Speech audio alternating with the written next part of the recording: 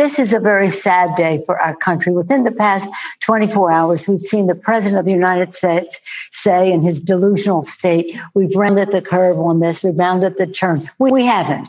We've heard his chief of staff tell us what, eyes wide open, as you said, this is a decision. They do not intend to control the virus. Over 225,000 people have lost their lives to a virus. Many of those lives lost in the cruelest way possible, alone. This is probably one of the greatest mass casualty events in the history of our country, short of World War II. And we need leadership that is not reckless, but responsible. Hello and welcome to Trumpcast. I'm Virginia Heffernan. It is Tuesday. A new Supreme Court justice hell-bent on annihilating healthcare and voting rights was sworn in under cover of night at the White House. Her confirmation process has been driven by outsized Republican corruption and hypocrisy, and this furtive Halloween-y swearing-in ceremony on the South Lawn, which doubled as a Trump campaign event, was the perfect culmination of all the rancid Republican court trickery of the past 4 years. Amy Coney Barrett, handmaid in the People of Praise cult, now joins beer enjoyer Brett Kavanaugh, who was never thoroughly background checked in spite of evidence of criminal misconduct.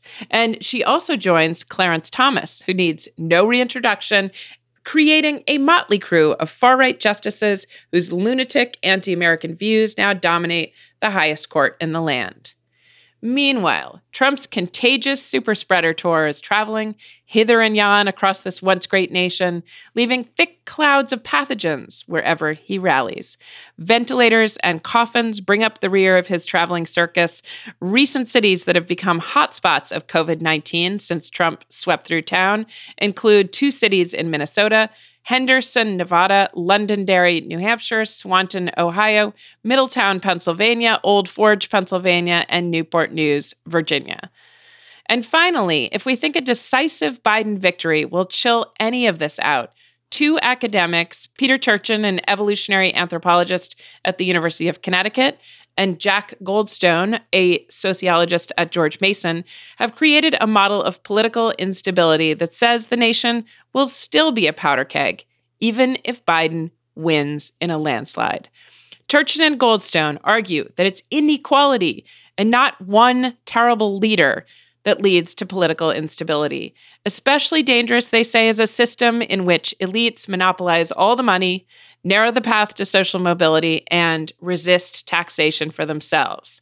Looters, tax dodgers, and cheaters undermine institutions and send tempers to boiling. This is what spikes political violence. Now, I'm patient with these explanations that downplay the Trump disaster, but this is Trumpcast, and it's always worth upplaying just so we don't forget. Trump is a plague. Basically, we're a week out from the election, and I don't right now feel afraid, hopeful, angry, or energized. I think I'm in a fugue state. I feel like I'm in the midst of a 36-hour layover in some arid, crumbling airport, surrounded by ashtrays and chain smokers, and I'm trying to sleep on my backpack. At least I'm going to vote tomorrow, and maybe things will feel a bit better after that. And also, another day means another chance to send money to Jamie Harrison, and imagine that one day, Lindsey Graham will be defeated. So there's that for positive thinking, too. My guest today is Christian Picciolini, a former neo-Nazi skinhead and musician who now works to disengage others from virulent bigotry and hate cults. He's the author of Romantic Violence, White American Youth, and most recently, Breaking Hate, Confronting the New Culture of Extremism. He also appears on WBEZ's latest podcast, Season 3 of Motive, about the white supremacist movement in America, beginning with the Chicago skinheads of the 1980s. Christian, welcome to Trumpcast. It's good to be here, Virginia. Thanks for having me. Even though I am a close student of your recent podcast, Motive, I have to admit it's a little intimidating to talk to you. And I'm sure you get this all the time. I mean, you've held unsavory beliefs and you've done unsavory things. I guess I should begin with one of the questions you were asked on Motive, which is, why should we believe your story? Or why should we believe that you're reformed? I should say this is a question I've asked many times on Trumpcast of even ex-Republicans or ex-Trump trolls or Anthony Scaramucci. So you're not the only one. But yeah, why should we believe in your reform? I appreciate that question, Virginia, and I think it's a really, really important question. And I maybe just to give people a little bit of context, give them a little bit of insight into my backstory. In 1987, when I was 14 years old, I was recruited into America's first neo-Nazi skinhead group. And I spent 8 years of my life as a member, eventually a leader within that movement, and was able to disengage in 1996 when I was just 23 years old. And I've spent, essentially the last 20 plus years of my life trying to not only understand what drew me in, but also dealing with how to disengage from it, but trying to really help other people disengage from it as well. Because when I was getting out after 8 years, there was really nobody that I could turn to that would understand how to help me, quote unquote, de-radicalize or disengage from a hate group. As to your question, why should people believe me? They shouldn't. They should give me great scrutiny, as they should for anybody who, has spent a significant part of their life doing something that hurt other people. And they should hold them to account, which is, what I do when I help people disengage. Nobody gets a free pass. I didn't give myself a free pass. Certainly, I've been very engaged in trying to repair the harm that I caused for 8 years of my life. And I've been doing that for over 20 years. But I hold people accountable. It's not just enough to say you're sorry that you're not that person anymore. You have to actively work against it. You have to actively repair the damage because there are victims to this.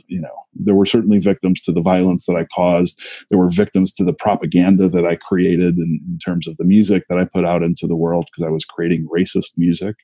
And I have a responsibility now because while, maybe 20 or 30 years ago when I was involved, this was a fringe problem.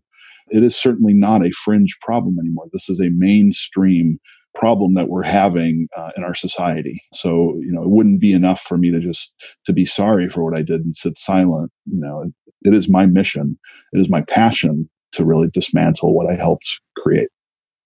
In this incredibly interesting podcast, I was struck by how one of the recruiting tools, and this reminds me of Trumpism, one of the recruiting tools seems to be, let's see, whoever a young, vulnerable person fell in with between the kind of anti-racist skinheads and the neo-Nazi skinheads, they might fall in with one group. And then if they were entered into a brawl and they were protected by the other group, then suddenly they were for the other group. So whoever comes to your rescue, just call them Group A and Group B, whatever their ideology, then they're the ones that you owe your allegiance to. And that, like Bingo. Leaving out ideology, right? Leaving out ideology. So sort of the best thing you can do with a new recruit is bring them around so they get beat up by the other side. So then you can tend to their wounds and they can say, you were there for me when I was down.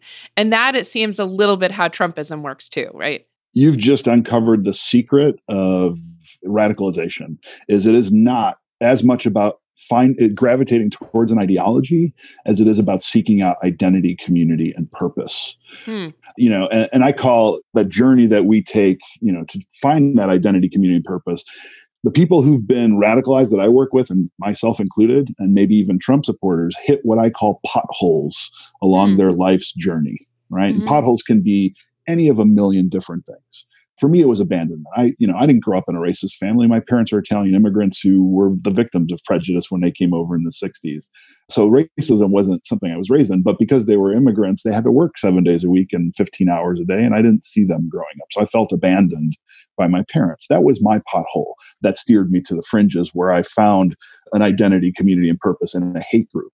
But potholes can be trauma, can be job loss, can be poverty, it can be mental health, it can be privilege. Privilege can be a pothole if it keeps us too separate from humanity, right? It can steer us to the fringes where these toxic ideologies are rampant. They're searching for people with potholes to offer them a sense of identity, community, and purpose. And I think so much of that is exactly what happened with Trump supporters.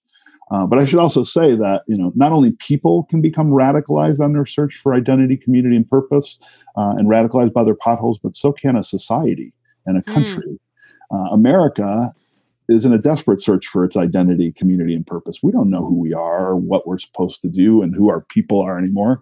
And we've hit so many historical potholes in 400 years that we've never repaired, that they've literally detoured us to the fringes, where now all these really toxic ideologies are seeping through and starting to resonate with people who are riddled with these potholes. It's been a persistent preoccupation of mine that I'm not quite sure what the potholes were, just specifically 2008 to 2016, that seemed to have radicalized so many people. If you can believe it, about 4.5 years ago, I went to a fundraiser for Hillary Clinton, and Bill Clinton spoke. And one, I was pretty sure, Hillary would be the next president. Why wouldn't she be? And second, I'd never seen any president. I've still never seen any president except Bill Clinton live in person.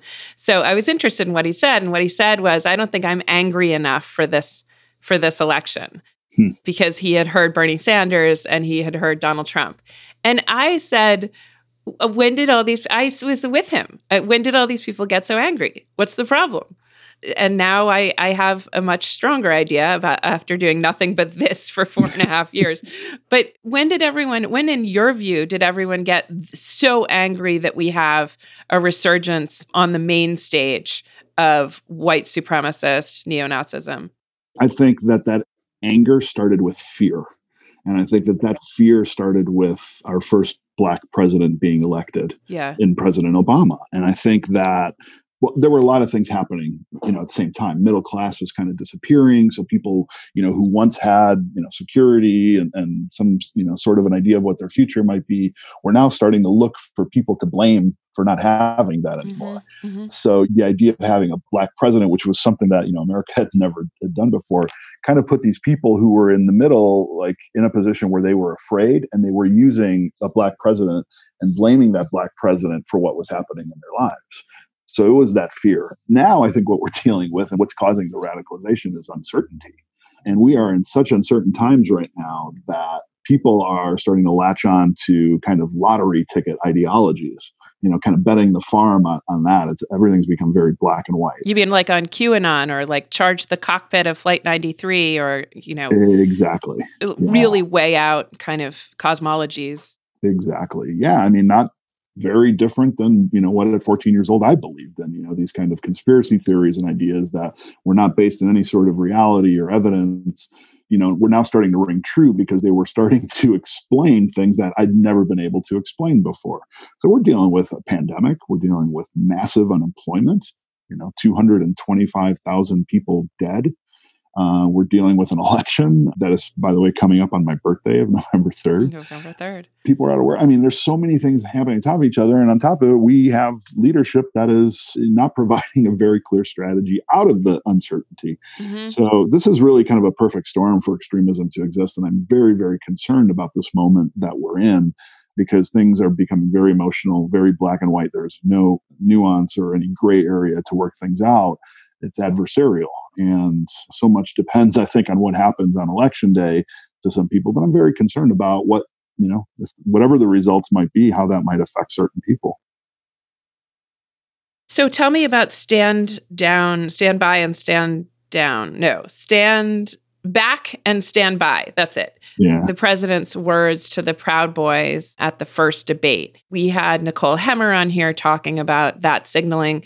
But, when you were a skinhead, when you were involved with these groups, I don't think I'm trying to think which presidents were, it was mostly Bill Clinton, was not shouting you out from the debate stage or the White House. Yeah, I can tell you I had a bit of a PTSD moment when I heard, Trump say that when he was speaking to the Proud Boys saying, stand back and stand by. Not because it activated me and suddenly, I traveled back 30 years to that person I wanted to be and wanted to, rejoin, but because I knew exactly how every white supremacist in America took that statement. They took it to mean that they were being supported, that they were not being denounced, that they were being told to just be at the ready. And I knew, it wasn't long before they translated those words to mean exactly that too. I mean, the Proud Boys restructured their logo within 20 minutes of him saying that to include those words. White supremacists were talking about it. People that I was working interventions with at the time, I had conversations with them about what it meant, and they said the same thing, that it felt as if he was telling all white supremacists, not just the Proud Boys, not just a couple of hundred or maybe 1,000 people, he was telling every single white supremacist that he had their back. And it was a very scary moment because they certainly took it that way. This isn't just an interpretation of mine or anybody else's. They were very adamant about, accepting those words as truth. I remember Andrew Gillum at some point said, I'm not saying you're a racist. I'm just saying the racists think you're a racist. Yeah. And I think that's a nice test, since we always wonder, since the question of who is or isn't a racism, or if it's so systemic that we can't, none of us are exempt. I mean, whatever the actual facts of it, it does seem like the Proud Boys get to decide if Trump is a Proud Boy or is an ally to them. And they do seem to have made that decision. So tell me about how a moment like that goes down, though. Say with one of the people you're working to disengage and de-radicalize. Does that person go back and watch the debate and see that happen and is on his phone with a friend, with friends in it, and they're saying whatever, some kind of code word about this is amazing, or they send a bunch of happy power emojis or swastikas to each other when it happens, and then someone starts printing the t-shirts? I just want to know about the network. Yeah, it's funny because it probably is that sophisticated and that corny. Okay. Too.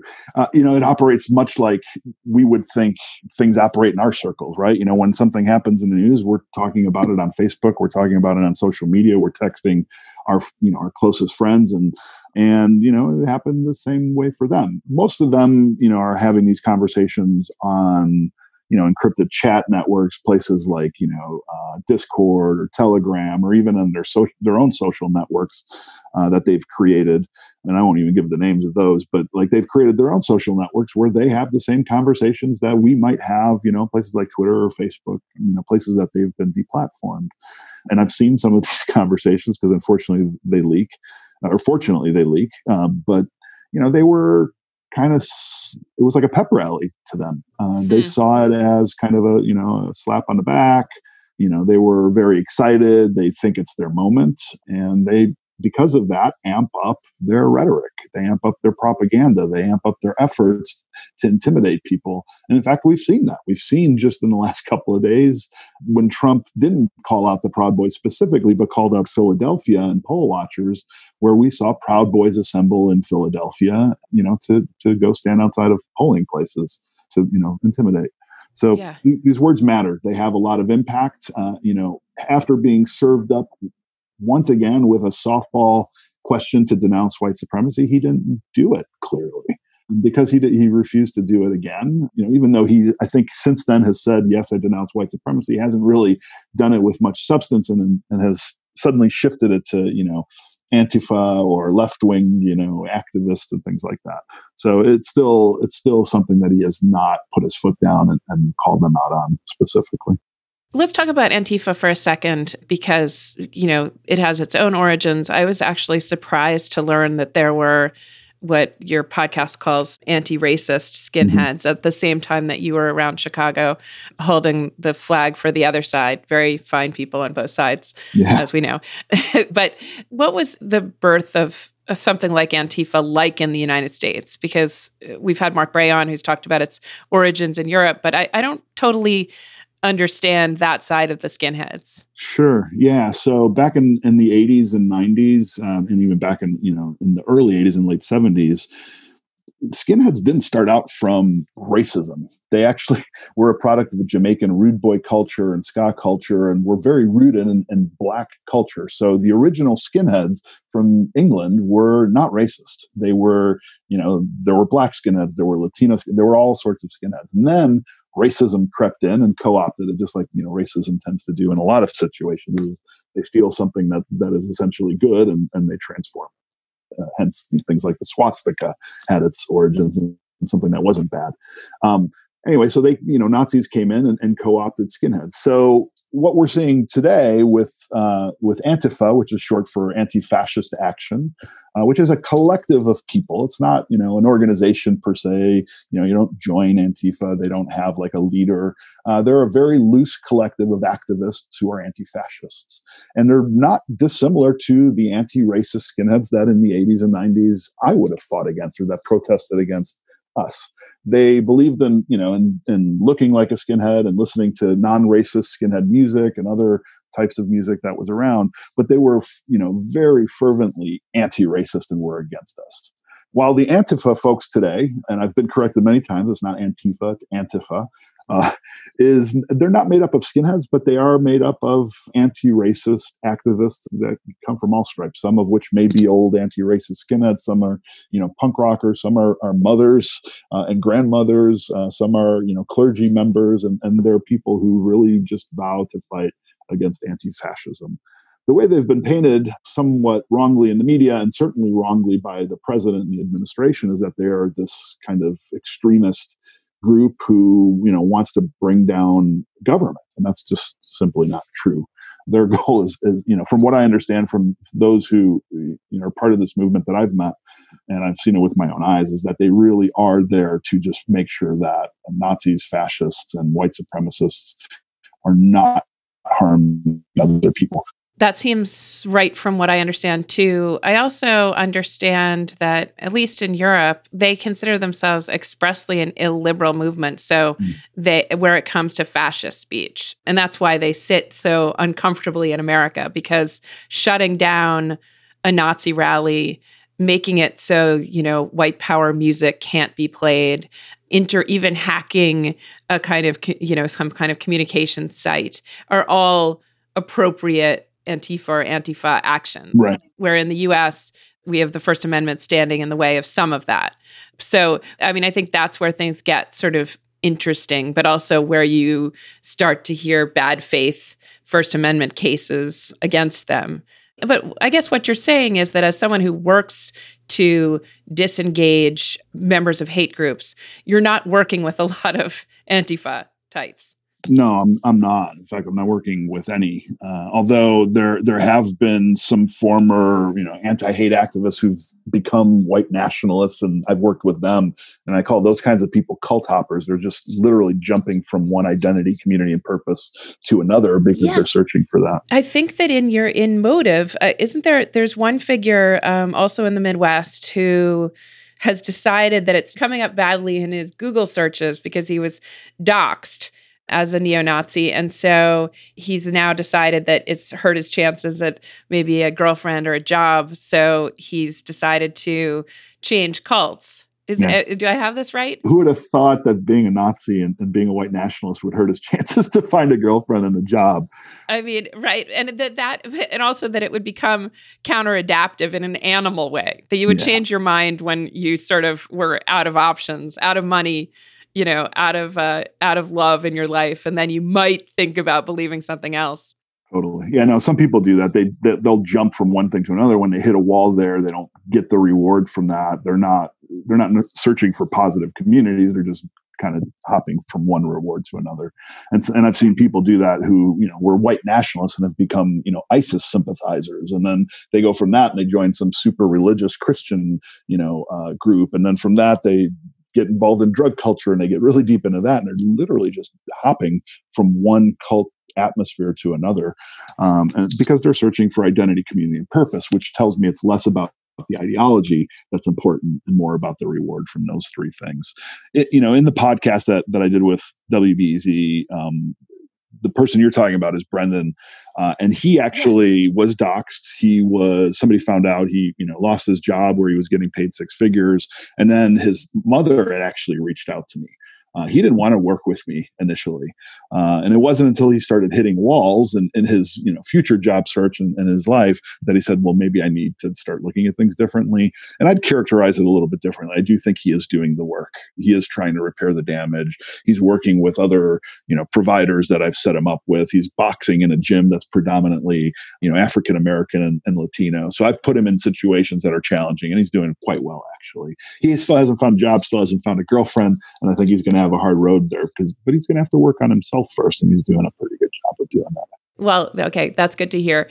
But I think also Odette Yousef, the host there, pointed out that okay, I have some hard time because I think there are 3 different figures on the podcast. We called Brendan, Brennan, or Brandon, something like that. But one of them ends up switching out of a kind of neo-Nazi group to doing Black Lives Matter work. Yeah. And is just as enchanted, or not enchanted, just as persuaded by the idea that there's systemic racism as he was persuaded by the idea that there was like a, deep state cabal trying to, take over the world with Jewish banks or whatever. Yeah. And I think Odette Yousef points out that it may be the same frame of mind that kind of likes some version of conspiracy thinking, but that likes to see the thing, either a deep state or another kind of the banks or another kind of conspiracy that's made one's own life more difficult and also the life of one's tribe more difficult, and gives you purpose to fight that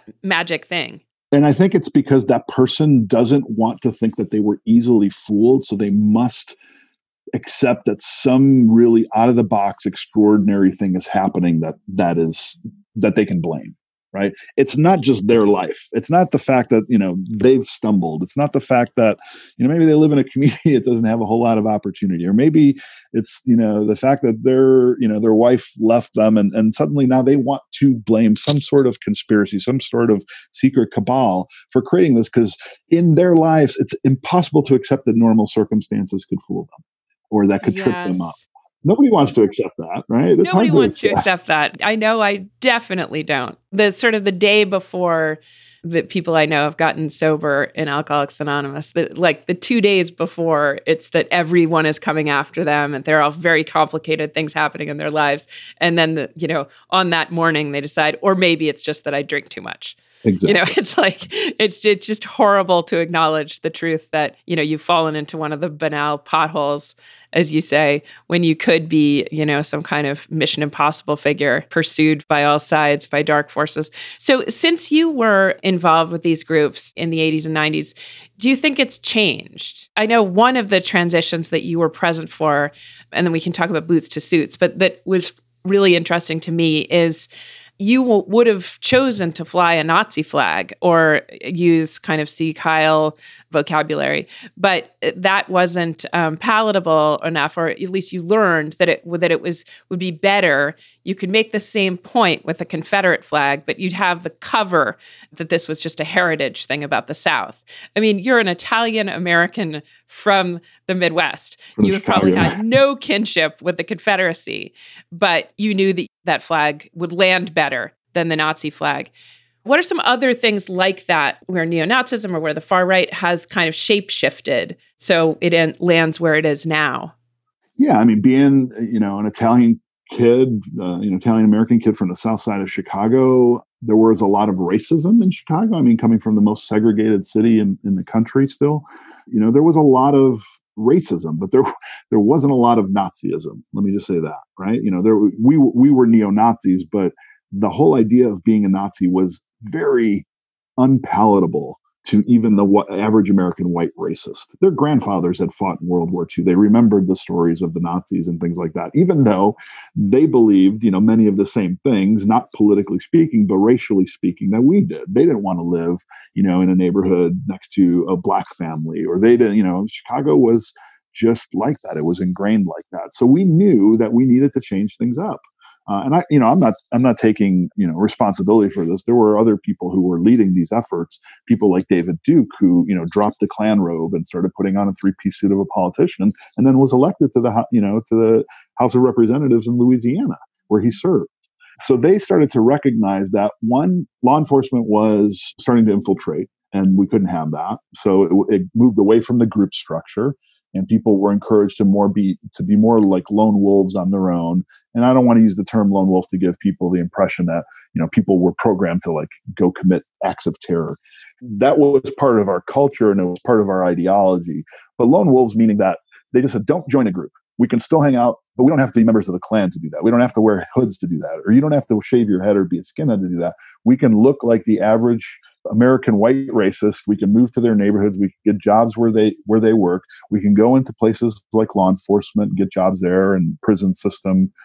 We can go into the military to get training. So those are the things that were encouraged in the 80s and 90s. One, to escape, kind of law enforcement, but two, it was a strategy to spread the message more widely because we knew that a swastika wasn't working. So we started to remove that stuff from our propaganda, from our literature, and it was more about the American flag and about the Confederate flag and things that we knew. I mean, because even in the North, we called it the rebel flag. It was just kind of associated with being a rebel and kind of doing your own thing. And yes, the racism too. But Northerners, would fly it. People would have it as their license plate, and you'd see the flag from time to time. So it was something that people had already kind of associated with. So it was a natural turn to that. And every movement needs a symbol, needs an emblem. So we started to experiment with different things, and one of them was the Confederate flag. Yeah, the symbolism is super interesting because, again, I recommend to all listeners WBEZ's Motive, which you were a consultant on, or more than that, a producer. Yeah, season 3. So there are 3 seasons, and season 3 was the one specifically that I was a consultant on. Okay, got it. I had missed the other seasons. Yes, this is season 3, and Odette Yousef is the main host. I was really struck by how much attention is paid in the groups you were part of and cult life generally to accoutrements and clothes and how you comport yourself and how you cut your hair. I don't know if you've seen, as I have, Vow on HBO, The Vow, the series about NXIVM. Just finished watching it last night, actually, season 1. Did you? Okay, so of course, we probably both want to process all of it. Yeah. But, there a lot is made in it of the kind of shawls or scarves or something that you get at certain layers of levels of enlightenment. They're different colors, like karate belts, and just certain other ways. That's right. And of course the branding, right? Exactly. The actual seared initials of the founder on your groin. And then is Keith Raniere in the propaganda video going to have his hair long or short? And they have to reshoot all kinds of things with his hair short because it somehow makes him more respectable and less culty. Yep. And there are all kinds of other things. And you described putting on the boots, getting the haircut. These are these moments. And then the tattoos are another part of it. So much that I sort of, so much that it seems like cosplay or, kind of dress up party is a huge part of this identity formation, even in the weirdest groups. Yeah, absolutely. And these were the conversations that I was having with my wife as we were watching, this season of The Vow, because, almost every step of the way, I was like, you see, that's exactly what, I can totally relate to that because I was going through the same types of emotions that people were. And what struck me the most was what Mark Vicente said at one point. He said, we didn't join a cult. None of us went in thinking we were joining a cult. We all went in thinking we were joining something good. And then we realized it was a cult. And once we did, it wasn't just walking away. It was a process of trying to figure out, how do I now move my life forward with this as, a part of me and this baggage and things like that. So it's not as easy. So almost everything and everything that you said, certainly from the kind of the uniforms that they wore and the scarves. I mean, we all looked the same. We wore the same jackets, same boots, shaved our heads the same, wore the same patches on our jacket. We were a military. Where else does uniform, haircut, tattoos, and all those things represent that you belong to something? Where does it represent your identity, your community, and your purpose? We literally wore those things, all 3 of those very important things on us everywhere we went. You could see just by looking at us who we were. You could see that we all looked the same. That was our team, our community, and our purpose. Literally, we wore that on our sleeve, oftentimes, and through tattoos. So it's always about this commitment, this price of admission. What are you willing to do to show your commitment? And you're always asked to do more. You're always asked to commit more, just like they were asked to give collateral to prove their commitment, which was, kind of give them, compromising photos of themselves or things that could be used against them if they ever broke away. It wasn't exactly the same. We weren't asked to give that. We were asked to participate in things that we could not shake. We were asked to participate in violence. We were asked to participate in, speeches and in rallies that could never be taken away from us. Those were our public statements Those were our depositions, so to speak. Right. You had, you were in a white power band, and the lyrics to those songs and the performances themselves can be replayed ad nauseum whenever anyone, wants to take you to task. Yeah. And I can imagine when you were on the edge of leaving, thinking that was going to be this like just terrible liminal place to be where someone had that on you, like collateral. Like blackmail. And that was before the internet. And that's before the internet, Imagine right? what it's like now. Yeah, that you're just like, I just think of like Gulliver and Gulliver's Travels, like tied down by every thread of you on social media so that you can't get up and move because someone will bring something back to haunt you. That was definitely true in the NXIVM drama. God, all of it was so unnerving. So let me ask you something about charismatic leaders. We've had Stephen Hassan on the show talking about Trumpism as a cult, and I'm persuaded. But your approach in Breaking Hate in the new book and in the work you've done over the last, 25 years, has not been to use all the language of kind of cult speak and cult deprogramming. Mm-hmm. You talk about disengaging, not deprogramming, and it doesn't seem as though the worldview that you're trying to disengage people from always has a charismatic leader or a kind of multi-level marketing strategy to it. Is that true? I mean, do you think of the people you're dealing with as cultists, or is it something different? Yeah, I mean, I think that it's interesting. So prior to Trump, I would say that there wasn't a charismatic leader for this type of a movement. And nowadays, I don't know that. I don't know that it's fair to say that Trump knows he's the leader of this white nationalist movement, but he is, and he has become that to some degree.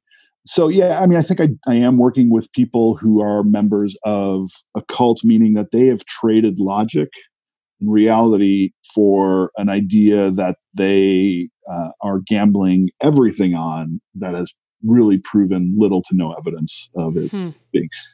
It's not unlike a religion to some degree, where people are placing faith in something that they haven't tangibly, in most cases, seen. So let me take a step back. The work that I do is hard because it's very one-on-one. Right? I can't disengage people in a group environment. Nobody wants to be vulnerable. Nobody wants to, in that environment, be the first one to be, to break down, to be honest, to be vulnerable, or to even say that they're having doubts. So that's what's made it very difficult, is the work is very one-to-one, which means it's hard to scale. But here's the trick, is every single one of us is a de-radicalizer. We all can offer help in fixing potholes or offering, perspective into new identity, community, and purpose. In fact, we are the new community for a lot of these people, on their way out. We can be the new community. I don't deprogram anybody because I very rarely, if any time at all, talk about ideology with them. I am a connector for them. I listen for those potholes, and then I become a pothole fixer, and I connect them to the people in their own community who can, directly help repair those potholes. So I'm referring people to therapists, to, mentors and counselors, life coaches, job trainers, educators, and communities. I'm kind of leveraging, existing communities, hobbyists, faith groups, gyms, sports teams, things like that, to really kind of shift the focus. I'm also not about believing people shouldn't be radical. Being a radical is not a bad thing. We've had radical thinkers throughout history, people like Einstein and Dr. King, who've thought out of the box. And at the time, people thought they were kind of nuts.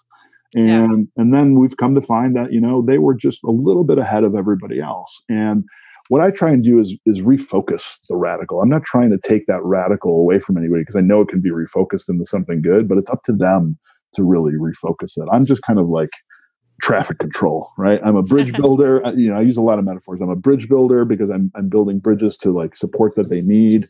I'm traffic control because I'm kind of guiding them back to that road of life once the potholes are fixed. And I'm a pothole repair person. That's what I do. I do a lot of listening, and I've built a network of people who can help. I am not a therapist. I'm not a doctor. I'm not a guru. I'm not anything. I'm just an ex-skinhead who understands what it's like to be in those movements and knows what it's like to not have many options. So in many regards, I am that person that I wish would have come up to me in that alley when I was 14 years old, instead of the skinhead who recruited me. because had a coach or, a joke, a group of ballerinas or a rock band or somebody come up to me and said, "Hey kid, you want to come with us?" I would have gone with them, and maybe life would have been, completely different. It just didn't happen. Stephen Hassan became a Moonie. I don't know if you know him, but in the 70s, he was approached by, well, the thing is, if you think you were approached by ballerinas, that might have helped. He was approached by 3 very good-looking young women who seduced him, or like honeypotted him into the arms of Reverend Moon. So it's not totally clear who the person is going to be that takes you down the wrong road. But the reason that this story seems to be sort of a microcosm, your story, a microcosm of what many of us are going through, is that the country seems to have lost a chunk of its population to conspiracy thinking, to anger, to violent imaginings, to even stockpiling more guns, to flying Trump/Confederate flags, to a very strange kind of thinking. Even just, our Fox News grandfathers. It's just strange to hear little bits of conspiracy theory come out of their mouths, or like suddenly they know the word Burisma and CrowdStrike, and then they know the words deep state and whatever. And you Marxist. Marxist. It used to be that you could sort of see, oh, this person talking about the Nordic races has read the Turner Diaries. But now there's something new every minute. And it trickles up, trickles down, trickles out into the very weird parts of the population. And so we're kind of constantly trying to imagine how to talk to Trumpites, or how to help some Republicans make a graceful exit, or make an exit that preserves their dignity. And I think when you say you don't confront them on ideology, or even it doesn't seem like on facts, do you? Or do you? Because Hassan often starts with facts. He'll say to a Jehovah's Witness, do you know about this system of abuse? And I'm not very good at that. But I do like to make room for someone like a David Weissman, who was a Trump troll, to leave. Because we all are, we're on the brink of an election, and with any luck, we'll be in a place where more people can leave, because they'll have a White House representative who doesn't make being a white supremacist look as much fun as it was under Trump. And we want to make that transition without a civil war, right? So part of what I think you're trying to do, and the country is trying to do as a whole, is somehow navigate that transition, make it very decisive, but not make it a rupture with everything that's come before. So I don't know, maybe you can speak to that. Yeah, so I'll address that I really don't, it's not fair to say I don't use facts. I do when it's necessary, but I've always found that leading with, argument or debate, or even with those facts, is not going to work against an illogical ideology, right? Because they are not using true facts. They are not using logic or, their rational thinking to argue. They're using conspiracy theories and essentially fake news and fake facts to argue. So what I try to do is make it very emotional. I make it so that they can feel the change, feel the confusion. And oftentimes I do that by putting them in situations that challenge what they believe. So I use facts in that sense. If it's somebody who doesn't like Jewish people, when I think that they're ready, I'll introduce them to some and let them come to their own conclusion, because the ones that they're going to meet are not, secretly pulling the strings behind some, global financial, cabal. Like they believe, is happening. But I also say, it's really interesting too. What does that look like? You just say, have barbecue? Yeah. There's no pork involved, but yeah. Okay. And then say, this is my Jewish friend. And then the guy is slowly surprised that he's not a monster. Well, first of all, I should say it doesn't happen for a while. It's not the first situation that I put them in. They have to be open to that. And I certainly don't ever want to put somebody, somebody from a community that could be hurt by these people in a situation. Mm-hmm. It's not their responsibility to be nice to the people that are not nice to them. So they must be ready to do that. And when they are, like we were talking about Brendan, he's currently boxing at a gym in Chicago that's run by an old anti-racist skinhead that I knew 30 years ago. And in this gym, it's mostly, Black and Latino guys who work out there. So he is, months and months after we started working together, in a place where he can now daily go to a gym and be trained by, people who are Black, or train next to people who are Black and Latino and Jewish and gay. and he's loving it, and he's accepted by them, and they know about his past. It was, he had to be open with them, and the person who is mentoring him, the boxing trainer, is an old anti-racist skinhead from Chicago from 30 years ago. So, he's a friend of mine, and I've known him for many, many years. So he's kind of like my surrogate. He's kind of the mentor in that situation. They never really go mentorless. Yeah. So he was in a position where he was ready to do that. And he reports back to me every day. And so does my friend who's his trainer. And they're making tremendous strides. He's making friends for the first time. He's now exposed to new people and sharing pretty intimate experiences where you're pretty vulnerable, sweating and, out of breath in a boxing gym. So it actually worked out in that scenario. But I want to bring up something that I think is really important that you touched on, is most people think it's young people becoming radicalized. And in the old days, I used to think that young people, 14, 15, were more susceptible because they're the ones who are on that search for identity, community, and purpose. They're breaking away from their families.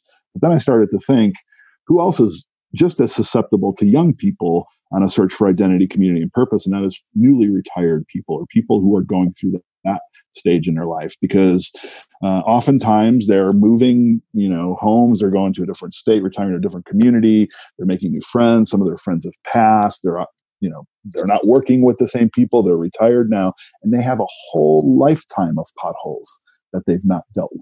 Divorce and loss and grief and, losing jobs and, all sorts of things. So maybe that explains why. And by the way, they're living on Facebook. That age group, that demographic, like my parents, are living on Facebook, and that is where a lot of this, propaganda is coming. A lot of the election propaganda, and they are now, I think, the largest demographic of people susceptible to being radicalized. And I think that we are seeing that. Yeah. And have you been brought in to help anyone, or have you worked with any older person, senior citizens attempting to disengage? Yeah, I've seen just very recently a phenomenon of adult children, people who are in their 40s who are now reaching out to me about their parents who are QAnon, followers and things like that. Yeah. So I'm starting to now work on the more non-traditional type things, and I'm finding the same things. It's that search for identity, community, purpose, or there was, a breakdown in it, and they're dealing with potholes. And I advise the same thing. It's about building human resilience, about finding ways to connect on the things that are fundamentally important to all of us. And using that as a starting point. Because if we can start on the things that are important to all of us when we have a conversation, the fact that we want to be healthy, we want jobs, we want our kids to be healthy and safe and all that, and not let it delve into political stuff. Eventually, maybe we'll go off track, but we can come back to that point where we have connected. If we start out on opposite ends and just disagree with each other right off the bat, we never have that connection point. Yeah. And that connection point is important because you revisit it time and time again once you start going off track. And the more you revisit it, the more it grows, and the less opportunity you have to go off track.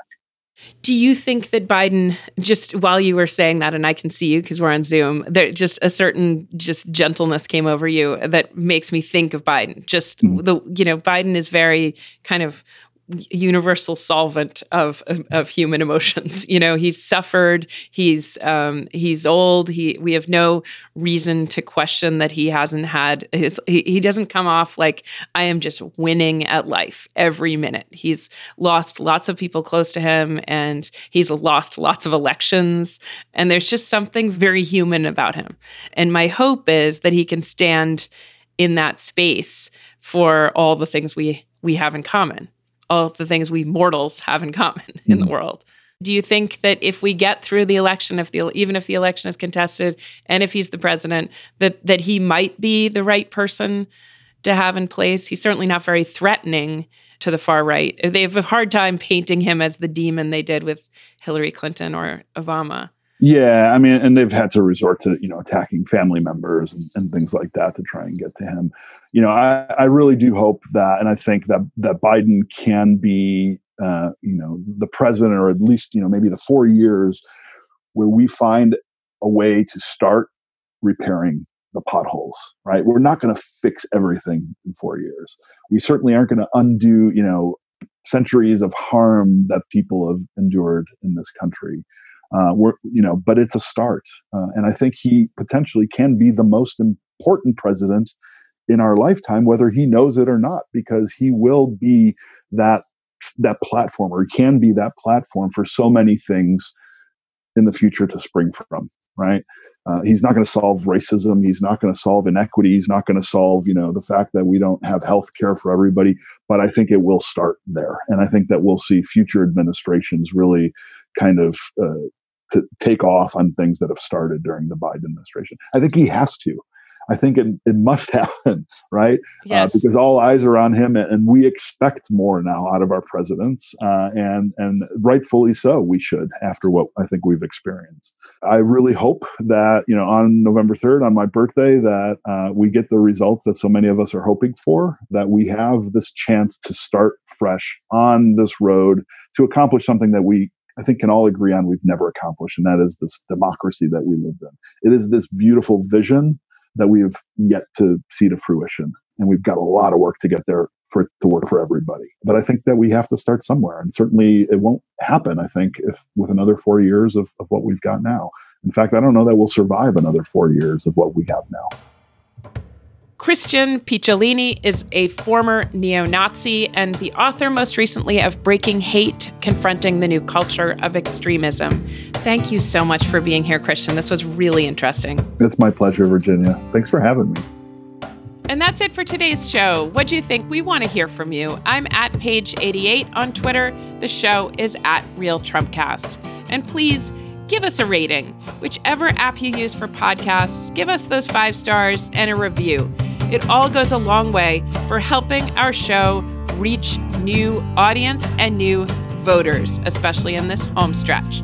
And when you're finished with that, just join Slate Plus. Go to slate.com/Trumpcast Plus and get this done today.